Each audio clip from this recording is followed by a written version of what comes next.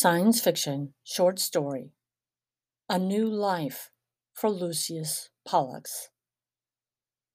The fight was inevitable. The outcome was not. Sweat poured down Lucius Pollex's face as heat seared the hairs on his arms. A blast knocked him to his knees. He sucked in a lungful of air. Suddenly, a baby's wail pierced the smoke-filled corridor. Oh, God! Lucius's muscles gleamed as he crawled forward. He could hear Captain Ako's voice ringing in his ears. "Keep the governor safe at all costs. She's more important than the entire force put together." Lucius shook his head and choked, nearly sobbing for air. "Matthews! Governor Matthews! Can you hear me?" A terrified shriek split the air. A hologram picture of Governor Matthews signing an inter-alien alliance treaty between the Frisian outpost and the Crestonian government while cradling a newborn baby in her other arm filled his mind. The sight had left him incredulous. She was a woman of renowned diplomatic abilities, but over the year and a half he had served her, his doubt had turned to silent awe. Lucius's shoulder grazed a corner. On his right, he heard the incessant screams of a terrified baby. On his left, a blocked doorway led to the governor's private office. An explosion rocked the ship. He banged his head against the wall and struggled to stay conscious. With a fist, he pounded on the closed door. "Governor Matthews!" The shrieks dwindled to a whimper, wafting from the open doorway. Lucius turned, rose to his feet, and staggered in. Dressed in prison garb, Lucius awoke to a light beam focused on his eyes. He sat up, cupping his hands over his face as his prosthetic feet hit the stone-cold floor. "Get up, they're waiting for you." Lucius stood and faced his jailer, a short, blond man with the name tag Officer Quinn imprinted on his uniform. A small man who obviously delighted in small power. What would he do with great power? Lucius shuddered. Quinn jabbed Lucius in the chest with the tip of his dustbuster. "If you're found guilty, you're mine forever." Lucius shrugged. "Not forever." "It'll feel like it before long." Quinn gestured through the doorway. "Let's go." Lucius tripped. The lifeless prosthetic never moved as quickly as he expected. He righted himself. His gaze stayed fixed straight ahead. In the courtroom, Lucius stood on a center dais, with his hands clasped behind his back. Quinn stood near at hand, his dustbuster at the ready. Frisian and Crestonian representatives sat in the wings. The Crestonian judge tapped two tentacles together.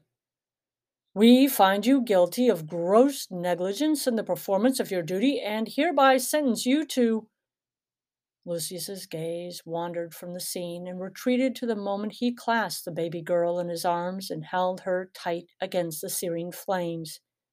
He had little memory of the rest of his rescue mission, only in the moment he awoke to discover that the baby was gone, and so were his feet.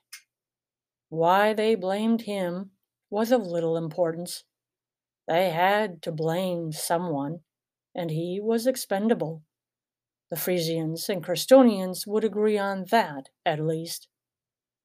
On the way back to his cell, Lucius stumped along in silence. Quinn's grin appeared almost boyish.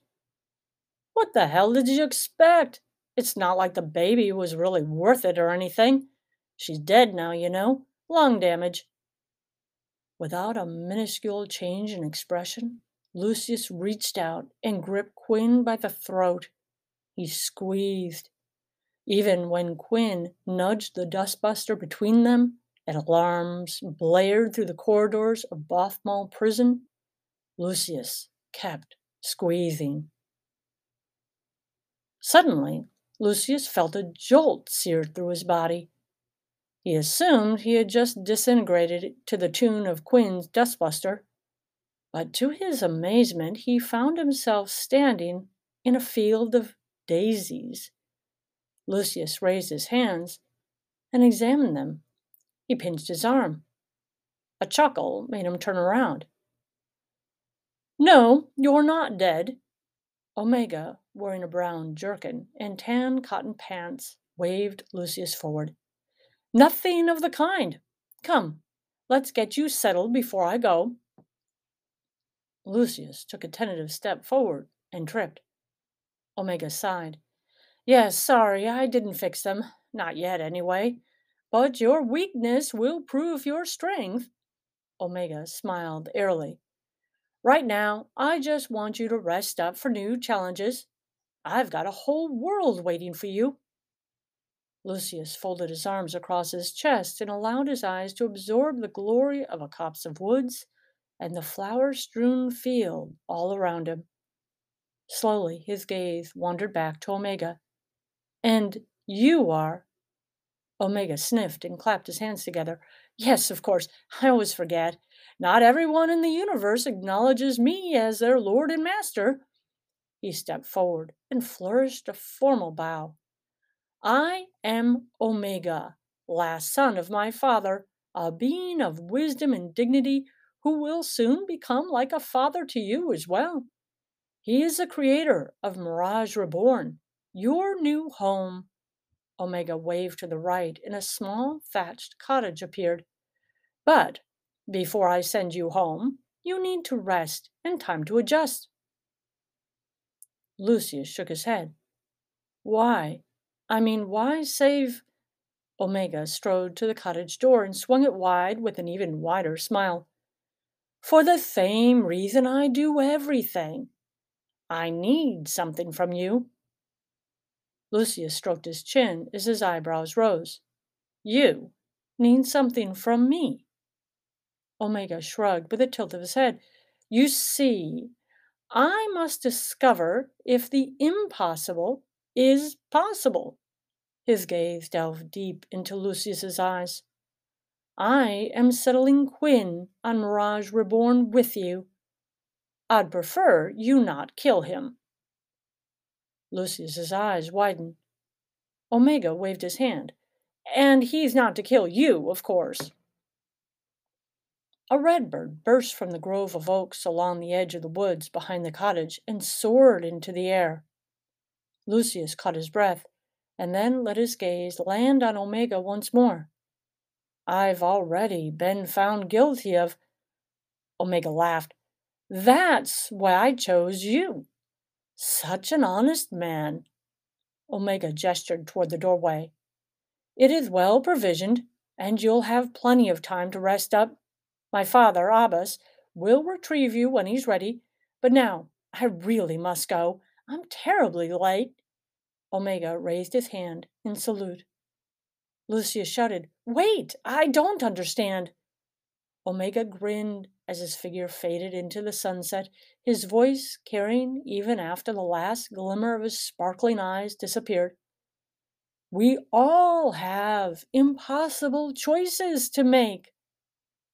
Lucius's hands flapped to his side as he sucked in a deep, shuddering breath. He gazed at the natural beauty before him and took his first step toward home.